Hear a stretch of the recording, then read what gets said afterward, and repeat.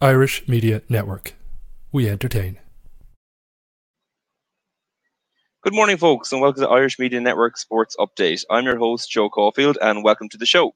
Now, in this week's show, we're going to be talking all about rugby because after an almost 6-month absence, rugby is returning to our screens this weekend with the Interpros. We have Leinster, Munster, and Ulster Connacht. You couldn't ask for a better reintroduction of sport than that. So we're going to be talking all about this weekend's action, the Interpro competition, and the Heineken Champions Cup competition coming out later on. Joining me on this week's show is, and I don't use this word lightly, a true Leinster and Irish legend. This man has 129 Leinster caps, 62 international caps with Ireland, and a Lions Tour of New Zealand under his belt. It's the man who did this. Incredible. Michalak, he nearly gave it away. It's on again. Condepome says we'll go.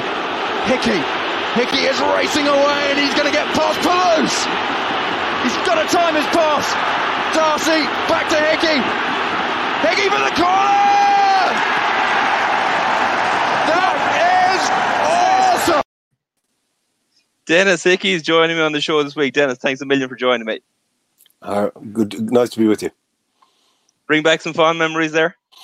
Yeah, some good memories. As I think I probably heard more, seen more about that match in the last 6 months with shutdown and the trips down memory lane that I think every network or sports provider was doing. So the 30 greatest this or the 20 greatest that's, and that game and Try featured in a few. So it was nice to see it a bit in the last 6 months. Yeah, we really have been living in the world of nostalgia the last couple of months, obviously because we didn't have any live sport. As a result of that, I think we're all dying for the reintroduction, and I think it's a great way to kind of burst back into it. Leinster, Munster, Ulster, Connacht really kind of fuels the fire in you.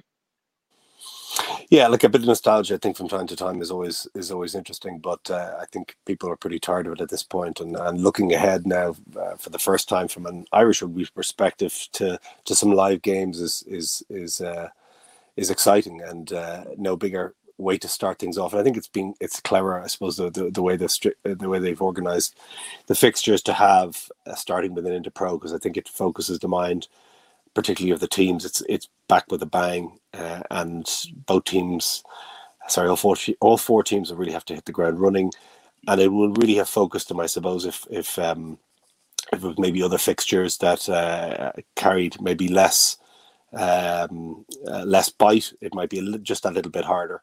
And obviously, you've got the practicalities of, I think, obviously would have played a huge part in the fact there's no travel. So it's important that that this round of fixtures, I think, fulfills a couple of things that had to happen, and it's great to see starting off with as a Leinster guy, seeing Leinster coming against Munster is always going to be a big game. Yeah, and you touched on something there that I want to kick off the show by talking about, focusing the mind, because I want to talk about Leinster straight off. They had an incredible season. 2019-2020, they were unbeaten in all competitions. Going into lockdown, they were probably the informed team in the Northern Hemisphere. And Leo Cullen has now had a long period of time to assess what is kind of a blitzkrieg of 5 or 6 weeks. They're already in the semi-final of the Pro 14 and the quarter-final of the Champions Cup. So realistically, the next 5 or 6 weeks should look like Munster, Ulster, Pro 14 semi-final, Pro 14 final, quarter-final against Saracens, hopefully then semi-final and final. Over the next 5 or 6 weeks, we'll say between now and that quarter-final against Saracens, what are the most important aspects for him to manage over these next 6 weeks? Well, I think I'd be interested to know, and I haven't heard them speaking about it. Are they seeing this as a continuation of the season, or are they resetting and starting the season again? Mm-hmm. As I said, they were unbeaten last year, so but there's been no momentum. Clearly, 6 months break, there's no momentum. So certainly, the players will have treated this hiatus as a fantastic opportunity, actually, for all players, particularly maybe some of the older players, to really get an extra long preseason, the likes of which they never really will, they won't ever have got.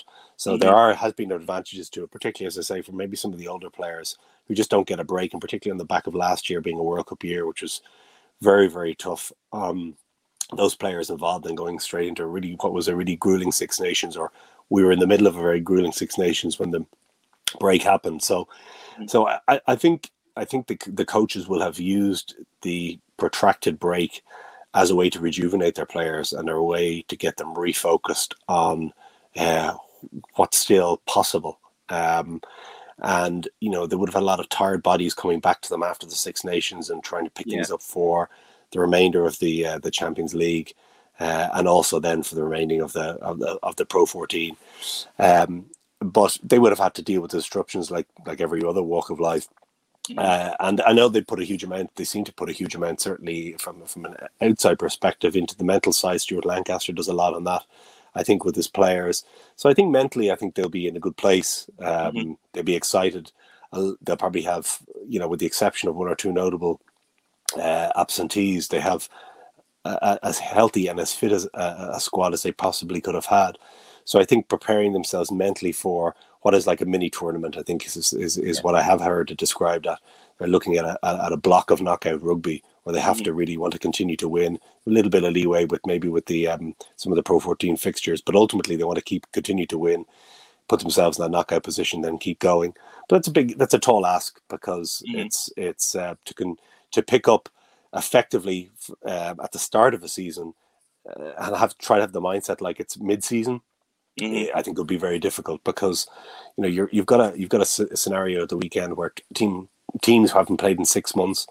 There will be a lot of rustiness. There will be a lot of there has been disruption for both sides in the league, probably more so for Munster on the back of a scare that they had with one of their academy testing positive, and having to miss some of the preparation for the game that they would have ideally have liked. But I suppose the last six months for all teams has been characterized by uncertainty, managing the things they can manage, and not trying to get distracted with the things they can't manage. And I think that will be in the mantra for the last 6 months. So I think mentally, I think they'll be ready to go. But yeah, it's a unique challenge. It's a unique challenge for all the teams. But I suppose with so much to play for from a Leinster perspective, it would be a unique situation to continue on an unbeaten run into this run of games, and to see how far this takes them. Yeah, and in terms of that is the mental side of things, very important. It's also quite important to manage the physical aspect of things. In terms of going into this weekend against Munster, do you think Leo would put out a full strength team to kind of get them really back into the kind of physical, blood them back into it sense of things? Or will he kind of manage and rotate his players evenly over the next 2 weekends, because he's already guaranteed home fixture in the semi-final? I think there'll be a bit of rotation. I think you'll see I would imagine you'll see a pretty full team for the first match out, because that team will have a lot of time to prepare. But I would see it would make sense. But I suppose, look at it this way: it's highly unlikely that they would go, if they can go on this run, however far this run takes them, that they're going to do it with the same 15, 22 players. Yeah. So in that respect, of course, it would make sense to rotate players when they can, bring people in, because they're going to need more than a 22-man squad to go on that journey successfully. So I would see a bit of rotation. But for the first game, I'd be surprised if it wasn't the strongest team that Leinster and Munster, for that reason, can put out. Mm-hmm. And talking about that, we know that James Ryan is going to miss these run of matches because he's having back surgery. Ryan Baird had an incredible 2019-2020 season. I'm really particularly looking forward to seeing him coming back. Is there any kind of young players you're really looking forward to seeing getting a run out over the next couple of weeks? Yeah, Ryan Baird is one of the players who had a very good season. But I suppose there's a couple of points to that, and to any young players coming through, is that Leinster players, particularly younger players who come through and shine in the Pro 14, tend to do it in a scenario where Leinster are dominating teams all the time. So with the exception of 3 or 4 fixtures a year, and the knockout fixtures, Leinster dominate most teams, particularly at home. So, and that is not to diminish any of the performance of any players. You can only play and perform in the team you're playing with and the team you're playing against. But you do have to see maybe some of the performances of a lot of the younger players in that context. And this will be a very different run of games for the likes of Ryan Baird. You know, if he does get to play it, it would be exciting to see him play at this level, because it's really knockout tournament rugby really throughout. It's quite a different playing the Dragons at home with respect to the Dragons than it is to be playing Saracens away in a quarterfinal of a European Champions Cup, and that's where the difference is. And you know, James Ryan is a unique talent, I would say, in the context of Leinster rugby and Irish rugby. And Ryan Baird is a new player who has played really well in his first kind of breakout season. He doesn't have the same sort of physical attributes maybe as James Ryan. He's not as big. He doesn't have the same sort of height, but he's performed very well. So I'm always really interested to see any of the younger players who play very well for Leinster in the Pro 14, how they handle the step up when they get their chance. And really, all younger players can do, all any player can do, particularly in a squad the size of Leinster's, is play themselves in contention, and then when they get a shot, because ultimately they do get a shot, that they take it. And for some of those players, they will get a shot in this run of games. So it'll be really interesting to see if they can make that step up. Yeah, absolutely. That actually leads me on to another point, because talking about Munster now, obviously the news came out about Joey Carbery during the week that his ankle injury persists and he'll be out for an indefinite period of time, which is absolutely heartbreaking for him. But the significance of that for Munster means that now JJ Hanrahan has to step up to the senior number 10 at Munster. And they have really good youth coming through, particularly in Ben Healy, in Jake Flannery, in Jack Crowley. But there seems to be quite a gap between a senior player like JJ Hanrahan and three much more junior players, those three guys. Does Johan van Graan go out and add another 10 to his paddock, or does he just bring through the youth and blood them in now? It's difficult to say, because I'm not sure exactly where the transfer window and where the opportunity that Johan van Graan would have to do that. But and this injury, as we're talking, is only so recent. You know, it's only come to light this week. Certainly not foreseen. But the fact that it's been described as indefinite, I think we could probably reasonably consider, for the purpose of this of this broadcast, that it's going to be a long-term injury. Yeah, or certainly a very long-term injury. By the way it's described, and very long, I mean a season. You know, in rugby context, a full season is a very long time. So if it is going to be a full season, I think for all the recruitment, and Munster have recruited very well. I'm sure we could talk about that in a minute. They probably wouldn't have foreseen 10 as a problem position for them. But with Tyler Blandall having to retire last year, they now look very bare in that respect. You know, JJ Hanrahan is a very solid player for Munster, and he's played in an increasingly important role in the last 12 months because of Joey Carbery's injury, and he's stepped up and he's performed well in big games. But he's been around a long time, and I don't think it's unfair to say that area now with Joey Carbery, who would have been their preferred clearly number 10, out, is now an area of weakness for Munster. So they have to make a decision very quickly. Are the younger players capable of stepping up, and are they prepared to blood them quickly and develop them quickly? And if that's not the case, or they feel they need more support in that area, they're going to have to act quickly. But the problem then becomes, are they going to try and locate someone as a stopgap, so someone who could, let's say, do a job for a year? And then what type of value does a player like that bring if you're only bringing someone in for a year? And you're jumping them ahead of the youth in doing so. Yeah, well, you could do that if you say, listen, we want someone to bring these players on, but then what kind of a player do you get?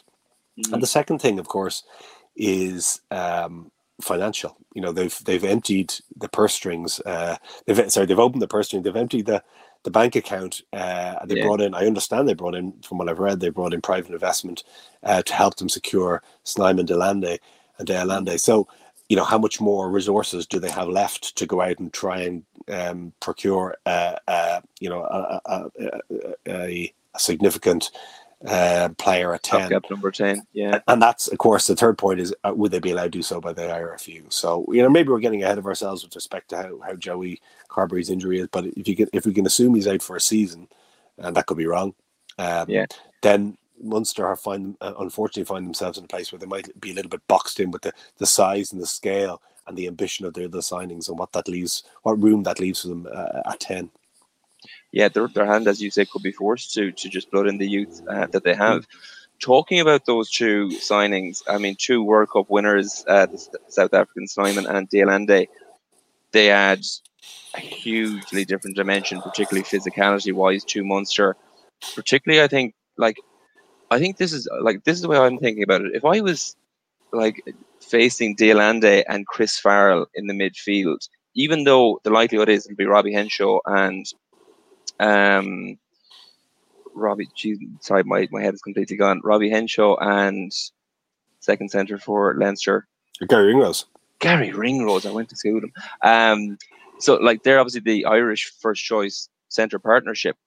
It's still a daunting prospect taking on the physicality of Chris Farrell and de Allende at the weekend. Do you think that's somewhere that Van Gran will throw de Allende in immediately to target?